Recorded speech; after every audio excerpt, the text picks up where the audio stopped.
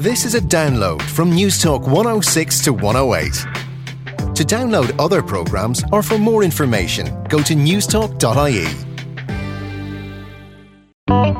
Talking Books on Newstalk 106 to 108. She went slowly over Theobald's Road, still holding off the moment of her return, wondering again whether it was not love she had lost so much as a modern form of respectability, whether it was not contempt and ostracism she feared, as in the novels of Flaubert and Tolstoy, but pity, to be the object of general pity, was also a form of social death. The 19th century was closer than most women thought. To be caught out enacting her part in a cliché showed poor taste rather than a moral lapse. Restless husband in one last throw, brave wife maintaining her dignity, younger woman remote and blameless. And she had thought her acting days ended on a summer lawn just before she fell in love. The thought-provoking words of English novelist Ian McEwan from his most recent book, The Children Act, which tells the story of Fiona May, a leading High Court judge presiding over the family court. Hello, good morning, and you're very welcome to Talking Books. I'm Susan Cahill. Do we underestimate the capabilities of children? On this week's show, author and literary critic Sophia Hillen explores the creative imagination of Bridget Arthur, the curious 5-year-old, at the centre of her latest novel, The Friday Tree. And does Ian McEwan's interest in the human mind make him a scientist? Dr. Sebastian Grosz from the University of Roehampton talks atheism and feminism in the works of Ian McEwan. This is a show about rationality and imagination, hope and wonder, craft, and the vulnerable experiences in everyday life. But first, a story of innocence in post-war Belfast.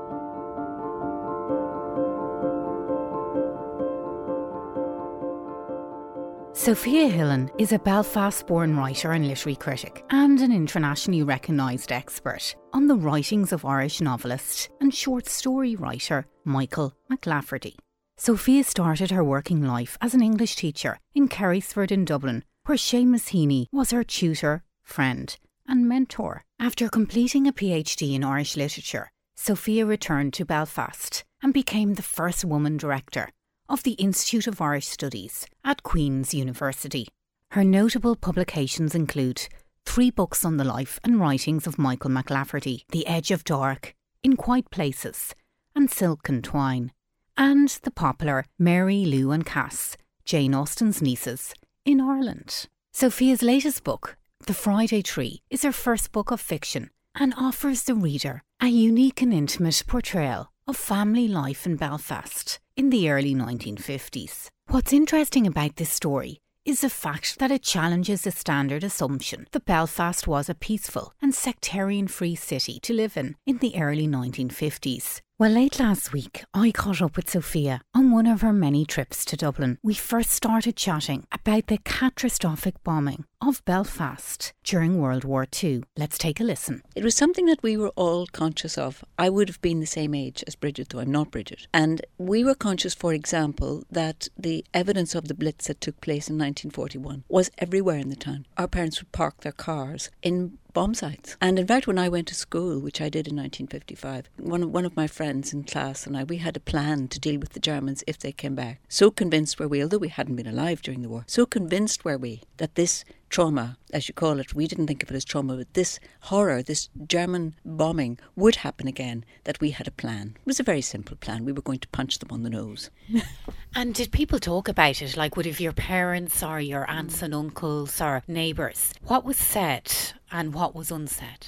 What was said was how dreadful it was. People told you things, when during the Blitz we hid under the table. We had visions of everybody under the table, and people talked about how dreadful it was, how the sky was lit up at night and how afraid they were. And they also talked about, and you hear about the spirit of the London Blitz, but people talked about how, very interestingly, sectarian differences disappeared in Belfast during the Blitz. People forgot how angry they were with one another for being of different religion and simply banded together. You get a very good example of that in Michael McLaverty's journals, a book I did called In Quiet Places. He talked about standing at a railway station thinking they were about to be bombed and how everybody huddled together and how everybody looked out for one another, and talked about an old man saying, "We can take it." So there was that sense, was almost a pride in having survived the war and in not having escaped it. It was a strange thing. It wasn't that they were glad to have been in the war, but they felt proud to have survived it. Now, Sophia, there's a very interesting chapter in the book about the lead character who starts school. Bridget starts school at 5 years of age, and you write exquisitely about her experience on her first few days of school, but there's a very strong feeling of loneliness and removed from her mother. She's not screaming her head off, and she's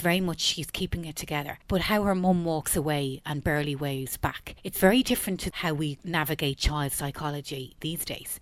Yes, I mean, that's certainly, I was talking about this to somebody just a few days ago. In those days, we didn't have playgroups and we didn't have gentle introductions. You went from being at home to being at school. Now, I gather from various people, if you were fortunate enough to live in the countryside, it was different. But in the town, like Bridget, I was in a classroom of 50 children. And you had to sink or swim. It was very frightening. And we did really have our names written on pink cards with green ribbon. And I know this is so because to the end of her life, my mother kept mine. I remember her walking away. She had herself been a school teacher. She didn't teach then because married women weren't allowed to teach after they married. But no one expected it to be easy for us. Rather, again, in that spirit of the Blitz, we were meant to be little soldiers and, just get on with it. And it was terrifying. It was terrifying. So it was more hard-loving, tough parental style those days? Well, I suppose really we were very happy at home. I could see no good reason to leave it, and I didn't want to go. I would have given anything not to go, and I became an expert at finding reasons not to go. Sudden temperatures and slight colds that might turn into something else. I don't even know if it was tough. No one even thought about it. Any more than we thought about being lined up to be given polio injections and all sorts of things, which were terrifying too. And nobody said, no, this might hurt a little bit or this might be too pleasant. You just were lined up and a dirty great needle was stuck into you. And if you cried, you were told you're such a coward. So it was like that, yeah.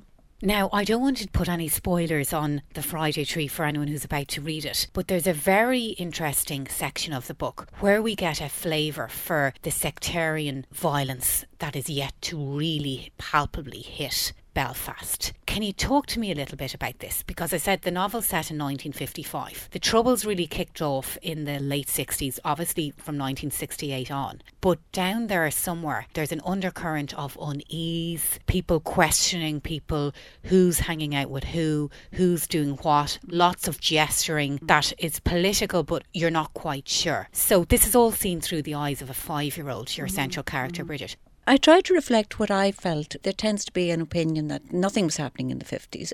People say that about all of Ireland, but a great deal was happening. And it didn't all just explode in 1968, as we know. It was all ready to go. It was like something like a blue touch paper that somebody just had to set a match to. And I do remember this. I do remember the things that weren't said, things you weren't allowed to mention, the questions you weren't allowed to ask. And it is true that, as happens to a character in the novel, 2 of my brothers were hit with bricks, wearing their school uniforms and walking across the wrong part of the town in the mid-50s. So it was something I do remember being very puzzled by why this happened. And I do remember reading, there was a word that I would read in my brother's comics, and it was protestant. And I thought that was a very interesting word, what a protestant was. I didn't know it was the same thing as what I thought of as a produson. So I gave that to Bridget and been baffled by this. What did it mean to be a Catholic or a produson? I didn't get it. And I think we didn't as children, but we learned it. We learned, as Seamus Heaney said, that whatever you say nothing. You learned what not to say. And you learned to be very, very careful. You watched your parents'